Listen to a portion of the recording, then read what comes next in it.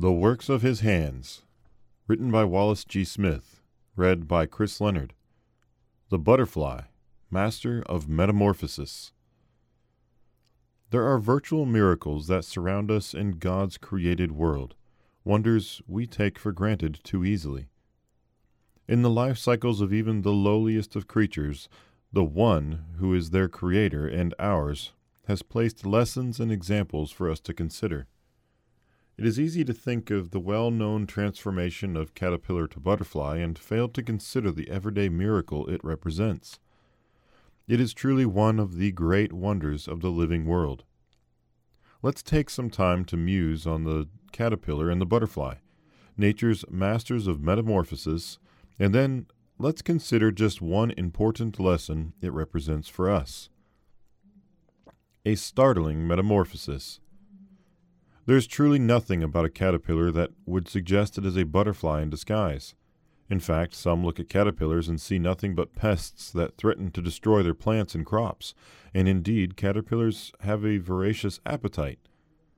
Often looking like a fat worm with stumpy legs, caterpillars spend their days eating leaf after leaf, constantly growing and becoming larger and larger, shedding skins several times as they bulk up.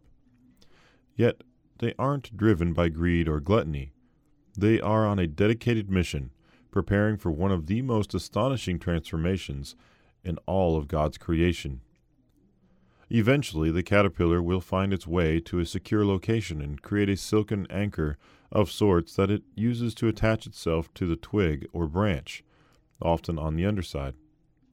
Then, within its own body, just under its skin, a chrysalis begins to form, a hard surface that will enclose the caterpillar as it begins to change.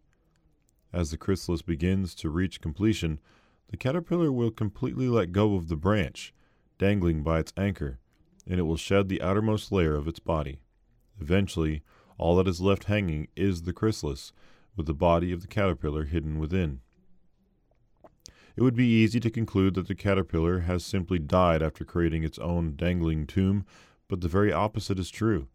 While the chrysalis hangs there quiet and immobile as a coffin, what's going on inside the casket is a flurry of activity. Many of the old structures of the caterpillar's body are destroyed. Tissues are dissolved by enzymes into their protein components, and muscles are broken down into small building blocks of cells, all to be reorganized into new structures with different purposes. Some of the caterpillar's organs are rearranged, such as the breathing tube that will now be used to power the muscles of wings. After a time of deceptively quiet inactivity of the outside, the chrysalis suddenly bursts open to reveal a completely different life form to the world. The caterpillar that had disappeared from sight within what seemed to be a tiny coffin emerges to life once again, but in the form of a beautiful butterfly. Its set of 16 stubby legs and prolegs have become 6 thin, spindly butterfly legs, and will allow it to crawl on petals of the most delicate flowers. Its large bulbous body has been replaced by a smaller, graceful thorax and abdomen of the butterfly. Similarly, the creature's head, once possessing 6 small simple eyes and leaf-chewing mouthparts, now boasts 2 large, complex eyes capable of feats of vision beyond our own, and a gentle curved proboscis, a straw-like structure the butterfly will use to suck sweet nectar from the flowers and fruit. And of course there are the beautiful wings, structures of intricate design and often artistically stunning coloration. The wings of the butterfly are perhaps the starkest indication of the complete and utter metamorphosis that the creature has experienced. The portly, grubby, leaf-eating caterpillar is gone, though not truly gone. Rather, it has been transformed into the beautiful, delicate butterfly, a creature seemingly as far removed from the caterpillar as one could imagine. From the first moment that the caterpillar came into existence as a tiny egg, its designer, the great creator of all things, had placed the blueprint of this exquisite butterfly right there in its genetic code, just waiting for the right time and opportunity to express itself and transform this humble worm into a wondrous creature of flight and fancy. What a tribute to God's intelligence and ingenuity. Destined for transformation.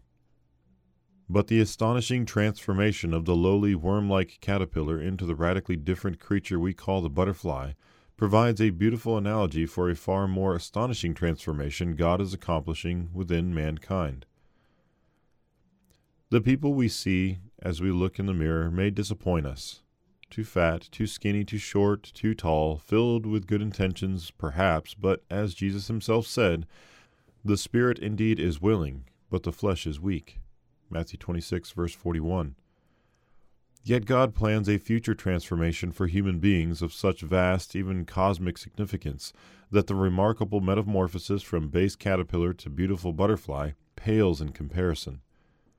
The Bible reveals that all true Christians, those living and those long dead, will be utterly changed at the resurrection to come at the return of Jesus Christ, who will transform our lowly body that it may be conformed to his glorious body, according to the working by which he is able even to subdue all things to himself.